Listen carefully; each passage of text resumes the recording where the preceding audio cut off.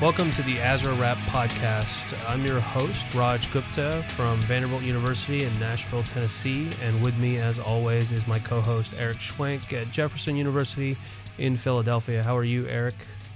I'm doing good, Raj. How are you? I'm doing fantastic. And today we have two great guests with us, as always. We've got Gary Schwartz, who's the Director of Acute Pain Management at Maimonides Medical Center in Brooklyn, New York. I think I pronounced that correctly. Nice work. And is a partner in the AABP pain group out there. And then, of course, with us, we've got Eugene Viscusi, who many of you probably already know. He's the Director of Acute Pain Management at Jefferson University in Philadelphia as well. Thanks for joining us, Gary and Gene. Thank you. Thank you for having us.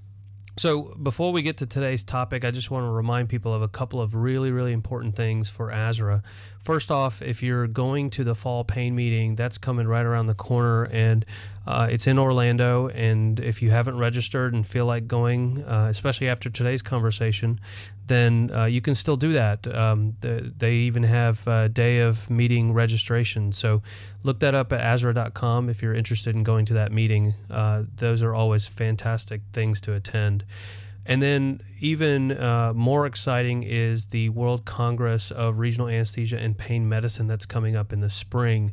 They have already opened up the opportunity for submitting abstracts. So that's starting way earlier than usual. And the second thing is if you're a chronic pain fellow, they have a scholarship for up to 60 people to do a special hands-on cadaver lab on the Wednesday before the main meeting starts. And it's going to be a subsidized, they have a stipend for fellows to come to that special workshop, but you have to apply. So go to azra.com, look up the World Congress, and look for the application for chronic pain fellows. That's really exciting. It's the first time we've done something like that at AZRA, and I think you guys should check it out. I think it's going to be a really neat hands-on experience. So our topic today is this medication, buprenorphine, or a lot of people use one of the versions of it, Suboxone, in regular language. And we're not going to talk about prescribing and all that kind of stuff for Suboxone. What we're really interested in today's topic is what do you do with somebody who comes in for surgery who's on Suboxone, on buprenorphine, and this might mean that they're coming in for elective surgery. This might mean they're coming in for a little tiny operation, or this might mean they're coming in as an acute trauma patient. How do you handle that? And I think all of us that are on the panel have had to deal with this issue in various forms in our own institutions, and we got to talking and realized this is probably a problem for everybody. We have a couple of articles that we're going to use as sort of our foundation for this conversation. One is a review on buprenorphine naloxone therapy in pain management. This is by Kelly Chen, and it was in Anesthesiology in May 2014. We'll have the full reference in the show notes afterwards. And then the second article just came out recently. It's called To Stop or Not? That is the question. It's acute pain management for the patient on chronic buprenorphine. This is by Anderson, Quay, Ward, Wylans, Hilliard, and Brummett, and they are publishing this in Anesthesiology June 2017, so that just came out a couple of months ago. And this is going to be the foundation of our conversation, but obviously our conversation will go to other places. I want to start it out by sending it off to you, Eric, and tell us a little bit about how much of an issue this has been for you guys in Philadelphia. We've definitely seen it with increasing frequency. I mean, a couple of years ago, we really weren't seeing almost any patients with buprenorphine coming in, and I think people are coming in for elective stuff, and sometimes an even bigger issue is people are coming in for, like you mentioned, the trauma cases. People who come in where it's either urgent or emergent surgery, and that patient happens to have taken buprenorphine in some form the day before, and it's poorly controlled pain. You're trying to deal with how you can optimize these patients and come up with a plan in a pretty short period of time. A lot of times, if you get kind of the urgent ortho trauma add-on at the end of the day, for example, that we've probably all seen, you don't always have time to get in consultation with a lot of people. So having some, I think, knowledge about the drug and how you would manage it is definitely helpful. But I think it's an issue that my whole department is facing, and I think a lot of people are uncomfortable or just don't have the kind of the foundation to know how to deal with it. So that's pretty much what I've seen. And just to bounce off that real quick, Eric, for people who don't know, why are we seeing it more? Well, I mean, I think there's pretty decent evidence in some of the addiction literature that it is helpful for keeping some of these patients off of the opioids that they were abusing, and it's just being used more frequently in addiction medicine. So I think more and more people are using it as an alternative to maybe methadone or some of the other things that were done in the past. I think to explore a little on what Eric was saying is it allows people in the opiate treatment programs to be on an outpatient therapy treatment that they don't have to go to a methadone clinic daily or weekly. It allows them to get monthly dosing of the medication so they could hopefully reintroduce themselves into society. Also, I think, as everyone knows, we have an opiate epidemic in this country, so I believe more practitioners are using this medication, the Suboxone buprenorphine medication, to help get their patients off of opiates. Yeah, I wanted to bring that up because, in this conversation, we may express some frustration dealing with this, but the reality is it's probably helping a lot of people deal with a different major problem that we have, which is this opioid epidemic. And so we have to keep that in context. And we also have to realize that more and more of you out there are going to see this on a regular basis. This is not going to go away. More people are going to come in for minor to major operations on buprenorphine. So, Gene, I know we've talked in the past about buprenorphine and how to use it, and you use it probably more than, or have dealt with it more than any of us. How do you approach somebody who's coming in for elective surgery that's been chronically on buprenorphine? That's the question. So that's why I sent it to you. That's why I thought you could give me the good answer.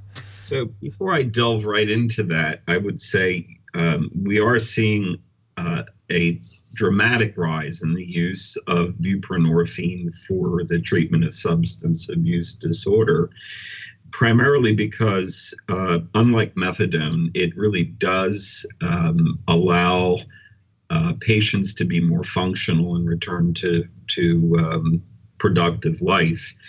Our conversation is around Suboxone, but there are other buprenorphine treatments for substance abuse disorder. One that you're going to see more of, I've only seen a couple patients, but they have these implantable systems that elude buprenorphine for months, and one of those is Probufene. So while we can talk about how do we approach it, the reality is I think we're going to see more patients who have implantable systems, and there's no question in terms of decision to continue or not to continue. So, my take on this is that buprenorphine is also a potent analgesic, and we're also seeing chronic pain patients being transitioned to buprenorphine from high-dose opioids. So it may not just be substance abuse disorder. For patients who are in recovery and they're doing well, the worst thing we can do in the perioperative space is open windows of opportunity where they may go back to the use of opioids. And there are actually now a number of lawsuits out there where patients have gone back to their substance abuse and in some cases have died. So this is no minor problem.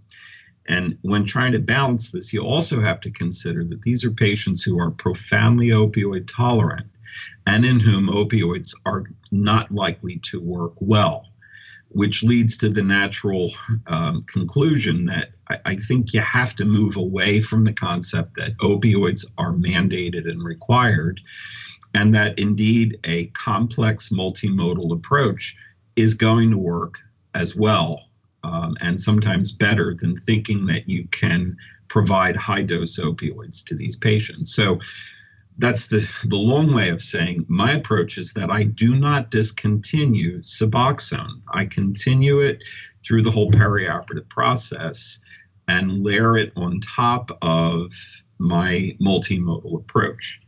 Another thing that is not widely discussed in the pain literature is the concept of receptor occupancy. So it's not just being on buprenorphine all or nothing, it's how much. So while buprenorphine has this incredible binding affinity and will displace other opioids, you can estimate from the literature in addiction medicine how many receptors are occupied. So if you're on a relatively low dose, like 8 milligrams a day, you still have a fair amount of receptors unoccupied if you wanted to supplement. When you get around 16 milligrams a day, you are in the high 90s. And above that, say around 24, you pretty much have 100% of your receptors occupied. And you're really not going to get much better analgesia from a traditional opioid at that point. And well, I want to point out that if people refer back to the articles we mentioned, one of them does recommend taking people off buprenorphine. So I want people to realize that there is no hard and fast rule on how this works. There are people still exploring the right way to handle this, and Gene's point of view is probably further along than many people have even thought about how to handle buprenorphine in these perioperative arenas. So this is a moving target, so don't be surprised if you hear variations in protocols. I think it's also to differentiate between elective and emergent. For an elective case, they go to the PAT anesthesia clinic, and we could talk to the provider who is providing the buprenorphine, and we talk to the patient. And some patients and their providers would like them to be off before. They monitor them daily. We've even had people stay in the hospital prior to surgery. Some patients do not want to touch another opiate. They'd rather continue their buprenorphine in the perioperative period. So with the elective case, you have the option of talking to the patient, talking to the referring provider or the prescriber of the medication. And obviously, as Eugene said, with the implant, you really can't take it out so easily. It lasts for up to 6 months in the patient. And you talk to them about all the multimodal analgesia that you could offer them: regional anesthesia, epidural, paravertebral blocks, Tylenol, NSAIDs, and you make a plan with the surgeon and the patient, so everyone is in agreement prior to the elective surgery. I would add one thing, that a vast number of patients who are receiving Suboxone are actually prescribed by primary care providers, not experts in addiction medicine. So one of the challenges that we have is that there are indeed some patients who are receiving care from really, really competent addiction medicine specialists. We often get into trouble with these primary care providers who have their Suboxone certification and have no idea what the perioperative space is about, and often make recommendations that are not appropriate and are not really capable of picking up the care of these patients upon discharge. So I would urge caution, and I would also say it's important to have a system in your institution, and perhaps go to people who can care for these patients. Don't assume that that prescriber is fully competent to pick this up. That's a very good point, Eugene. As Eugene was mentioning before, to prescribe buprenorphine, and it's in the article, you either could be a board certified in addiction medicine, as some people are, or to get the license at first, you just need an 8-hour certification course. That's a much lower threshold. No, yeah, it's really, you could sign up for an 8-hour course, you pass the course, and then you can get a first initial limit of patients to prescribe the medication.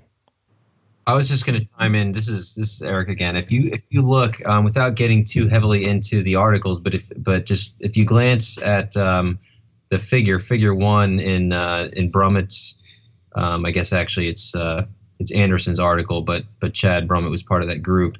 They basically are looking at elective surgery and the decision to proceed or not, or how to manage somebody going for moderate to severe pain type surgery. So I think that's a lot of what we're probably talking about. That's orthopedic surgery, neurosurgery, the more painful ENT cases, maybe not the tonsils and stuff, but for the more painful cases, the implication there is sort of surgery should be canceled and patients should be weaned off and be placed on short-acting opioids. I think that's that may work for a certain percentage of patients. I don't know what percentage of patients exactly, but I also have some psychiatrist colleagues of mine that I talk to and I'm friends with, and some of them do both prescribe buprenorphine, Suboxone, and the other forms. And I think you really have to do an individual assessment of patients in terms of the risk of relapse to opioids, as Gene kind of hinted at. If this is a patient who's stopping buprenorphine 3 days before surgery is going to go out and inject heroin the next day because the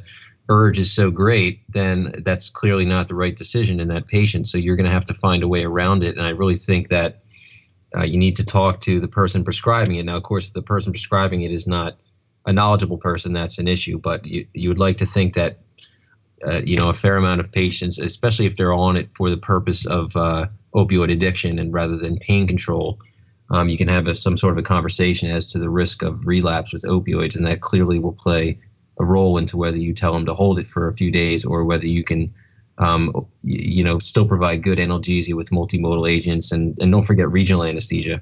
If the procedure is amenable to regional techniques, then clearly I think with or without buprenorphine in the system, you can have good analgesia. I want to interrupt the conversation for a second to bring up a couple of things just to make sure we're clear for people listening who don't get exposed to buprenorphine that much.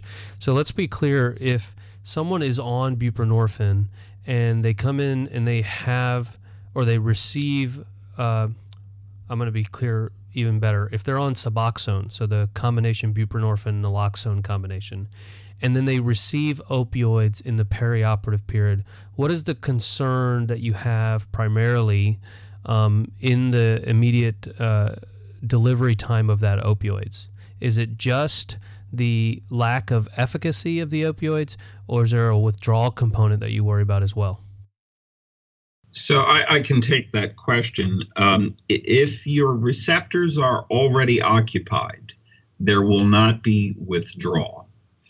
On the other hand, if you are actively using heroin and then you administer buprenorphine, it will act as an antagonist. So Gene, when you're talking about caution, you were saying exercise caution with some providers in the community who don't have familiarity with buprenorphine as much. Are you worried more about them holding the medication or them getting it started back up after it's been held for a period of time? And we send them home on opioids for post-op pain. Right. Yeah, the answer is yes. Yes. Right. I don't think that those providers understand that buprenorphine is actually an incredibly analgesic drug and that it will be adequate pain relief for most patients. And you have to set expectations. But when it's stopped, you open up this huge window where then you hand the patient a bottle of opioids to go home, and it's a big risk. It's a tremendous risk that these patients will relapse.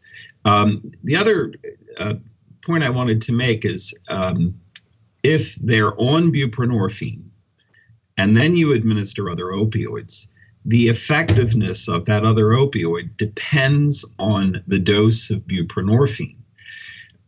So if you're on a relatively low dose, like 4 milligrams, you still have quite a few opioid receptors open and available.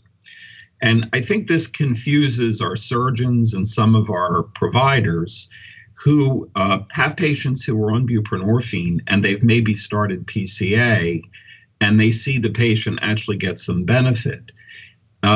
That they therefore draw the conclusion that they can always do that. But the real crux of the situation is, what is the total dose of buprenorphine? If you're on 16 or 24 milligrams a day, all of the receptors are pretty much occupied.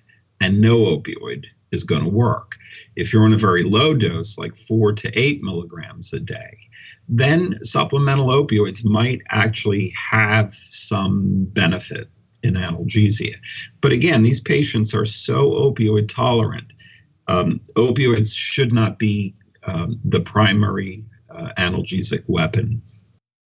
The other issue that I stumble upon a little bit is, you mentioned the implants for buprenorphine, and then there's also transdermal patches for buprenorphine. Do you treat? I guess the question I'm asking is, if we're moving to a world where people are on buprenorphine on continuous therapy of some form or another, should we all be moving to protocols that just don't eliminate buprenorphine from the schedule, from their plan, and learn to deal with buprenorphine in the perioperative period for whoever comes in?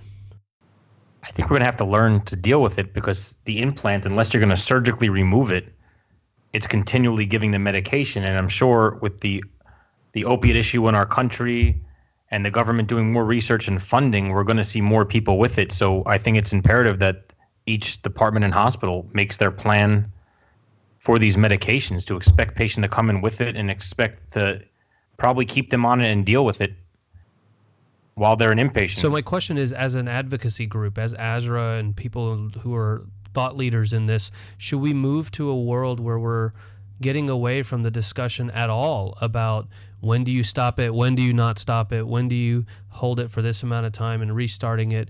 If we're moving to a world where there's going to be a larger number of people on continuous buprenorphine therapy that you can't stop, like the implants, the patches, arguably you can sort of stop them, but they're not quite as predictable in the same way. Should we stop talking about algorithms that involve holding it pre-surgery and move towards algorithm like Gene is discussing, which is how to manage them intraoperatively depending on their dose? So I would argue that someday that is the direction this whole discussion will go. So it's easy to just mandate everybody continues their buprenorphine, and that solves that problem. Right. The problem is that these patients still are not going to get adequate pain relief with any opioid alone. So that has to be considered within a fairly aggressive multimodal approach. And that may, what is available may vary with the institution. So, here they will get ketamine perioperatively, intraoperative lidocaine, a block, the full gamut of oral multimodal. But out in the community, those resources may not be available, and then these patients may not do quite as well. So I think it's important to stress it's continue the buprenorphine within the context of whatever multimodal regimens you can put together. In addition to what Eugene was saying, some hospitals have protocols. Let's say if you're on a lidocaine infusion, you have to be in a monitored setting, or ketamine infusion for that matter. Like for my institution, if you're on a ketamine infusion, you have to be in a monitored setting. And there's just a limited amount of monitored beds. That's a topic for a whole other podcast probably. But that being said, I think ASRA's going to have something to say about that with the upcoming ketamine guidelines coming out that are kind of supporting the idea that you really don't have to be in an ICU or a monitored setting, that you obviously have to have some level of monitoring. But nevertheless, what you're talking about is a real issue in that a lot of practices, like presumably yours, are not comfortable having patients with ketamine infusions on a general medical floor yet. So we're maybe working towards that, but I think your point's completely valid in that that may not be an option everywhere. So maybe the more aggressive oral multimodal agents are things that you could do. You do what you can with the resources you have. And regional anesthesia, like I mentioned, for sure should be available to virtually anybody. I was going to ask a little bit of a slightly different question, but let's say you have the patient who's taking buprenorphine really for analgesia. There's no opioid history, and I've had several of these patients, that's why I brought it up, but there's no history of opioid abuse. It was not being done for addiction. It's buprenorphine in one form or another, whether it's Subutex or Suboxone or some sort of other form of buprenorphine is just for pain. What would you recommend to those people who are having elective surgery? Are those people that you would maybe be a little more likely to have them stop it 3 days before, or do we take the same approach? Gary, have you had any experience with that? Yes, we have some of these patients. Again, I do it on a case-by-case basis because some people, they don't have necessarily opiate addiction per se, but when you talk to them, they were taking very high doses and family members were concerned or they didn't want to be on the dose anymore. So I've had a patient a couple of weeks ago came for a total knee arthroplasty, and he's like, I never want to touch another opiate again. He said he didn't like the feeling of it. He didn't think he was addicted. His prescriber didn't think he was addicted, and he just kept on the Suboxone the whole perioperative period. We put a femoral catheter, a popliteal, and let him just continue the Suboxone along with other multimodal in the postoperative period. So I believe it's a case-by-case basis for those patients because some of them never want to touch an opiate again. Yeah, I actually had a patient recently who was in a pretty major trauma and was on Suboxone. It was a heroin abuser, so this was, again, another case of an opioid abuse history. And he also, like Gary said, he didn't want the opioids we were trying to give him because he was hurting so bad. He didn't want anything to do with them. So I think that there is this group of people out there, and it's changing, it's evolving, that are taking buprenorphine and as a way out of ever getting exposed to opioids. And I think that there's a growing number of very intelligent, very knowledgeable people who know that their risk of becoming dependent on opioids is fairly high if they stop it. I'm starting to lean towards Gene's point of view that I don't see a lot of indication for stopping it on anybody. It's a hard case to argue. It's persuasive. One point that I would make is that, we have this belief that opioids are these incredibly powerful agents, and you will find in American medicine a bias toward the use of opioids and this belief that you can treat all pain if you give enough opioids. And the data really doesn't support that. Beyond 100 milligram equivalents of morphine a day, there's very little evidence that you get better analgesia. So, really, all opioids have ceiling effects. If you look at care outside the U.S., there's many countries that are developed countries throughout Europe who just don't discharge patients on opioids after major surgery. So one of the challenges here is this pro-opioid bias that they're mandated. You have to use them in your anesthetic. You have to use them post-op. And it's just not true. When you look at the large reviews, the Cochrane reviews, the efficacy of opioids is on the order of NSAIDs and acetaminophen. So that's something we have to get across to our colleagues. They're not mandatory or the best. They are one tool, and they may not even be better than other analgesics. One small, very quick follow-up point to that. I talk about this in a talk that I do on opioid-sparing analgesia, but there was a study that looked at it was I believe an African orthopedic physicians in a survey kind of study, and it compared what they usually prescribe after the same procedure done in the U.S. and the American physicians were much more likely to prescribe opioids for the same exact procedure.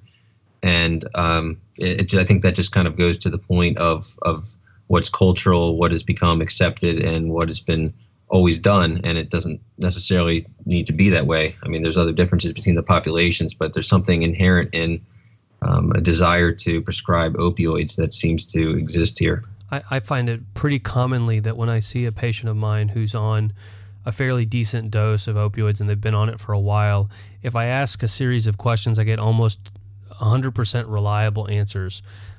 If I say, how long have you been on your opioids? And if it's longer than a few months, I ask them, are they working for you anymore? The answer is always no, but they're still on them. And so, like Gene said, they're taking these medications more to prevent the withdrawal at that point than they are to provide them analgesia. And so now they're just recurring opioid users without any benefit to themselves or their functional ability. I want to wrap up with one other question for you guys, which is the contrary side to any new medication being used more, which is we're starting to hear more and more people use Suboxone, use buprenorphine as a drug of abuse now, Subutex or however they're getting it. Theoretically, the naloxone component should prevent that, but we're hearing more and more people are using it as a street drug now. Are you guys encountering that, and what do you think about that? Eric? I'm trying to think. I don't think I've seen personally in the past couple of years. I've heard kind of anecdotes about it. I haven't seen it personally. Gene is on service more. You may have seen it. There is definitely a signal for Suboxone abuse. It's now emerging as a primary abuse drug in prisons because you can mail it and it's invisible when they X-ray letters. So there's definitely that component. The naloxone only becomes expressed if you try to defeat the carrier. So if you try to dilute it and then inject it or snort it, then the naloxone is visible. But if you keep the film intact, it's an opioid. You still get some opioid benefit from misuse of the drug. The other thing is that there is quite a bit of illegal use of Suboxone just as a temporizing measure to prevent withdrawal. So, patients or abusers will substitute buprenorphine if they need an opioid. And it does have street value from that standpoint. Gary, are you guys seeing that up in New York? Yeah, you hear about it sometimes because now people are worried about the amount of doses of opiates they're prescribing, and people are prescribing less and less. So as you guys have all seen in your practices, people have been on opiates for 10 years. If they could stop getting the drug, they're going to look for another choice. Some people don't want to use heroin, and Suboxone is available. It might be a safer alternative, as Eugene was saying, to prevent withdrawal for these patients. And it doesn't have as much of a stigma as some of the other drugs now. So unfortunately, when people want to abuse something that is, as he was saying, has some opiate effects, and it has a ceiling effect after 32 milligrams, so at a lower dose, you do get the opiate effect, people will find a way to use and abuse it, unfortunately. I find that we're trapped constantly between these struggles between trying to provide a new form of care in these situations and then keeping up with the pace with which that new form of care is abused, and then trying to find an alternative to that one. It reminds me of the stories of, developing cultures where they introduce a predator to get rid of a rodent, and then the predator becomes a problem, and then they introduce a new predator to that one, and then that one becomes a problem. And I feel like we're chasing our tail on this issue. I do think buprenorphine's probably the better of our solutions out there, but especially when I start hearing news about fentanyl being abused now, the growing rise of heroin, people abusing propofol, and it boggles my mind the things that people will go to seek out and abuse, which we are very careful to use in our environment. So I think people will need to know more about buprenorphine. These articles are helpful. I think the really important part of this conversation is keep paying attention to this. This discussion is ongoing. The jury's still out on how to take care of these patients properly, but you're going to see more of them, and the delivery mechanisms are changing, so that's going to affect our decision making. I want to thank you guys for joining the conversation. Eric, Gene, Gary, I think this was a really interesting conversation, and it's something I know that I deal with in practice every day. And I want to remind everybody, go to the ASRA.com website. There's a couple things I want to remind you of. One, of course, is the World Congress, which is coming up. It's going to be a fantastic meeting. We've got a couple of shows coming up soon that we're trying to schedule where we're actually going to talk to the organizers of the meeting to go into detail about some of the really special things that they've got planned coming up. So keep an ear out for those podcasts coming up in the next month or so. And then and go check out the website and see all the details about the meeting. But then always I want to remind you about the educational section of the ASRA website. If you go to the educational resources, there is frequent updates of new information on a variety of topics. And I have a feeling that we're going to see more and more topics in this area of buprenorphine management show up on that website as well. But I thank all of you guys for listening, and we will talk to you guys next time. Thank you. Thanks. Learned a lot, as always.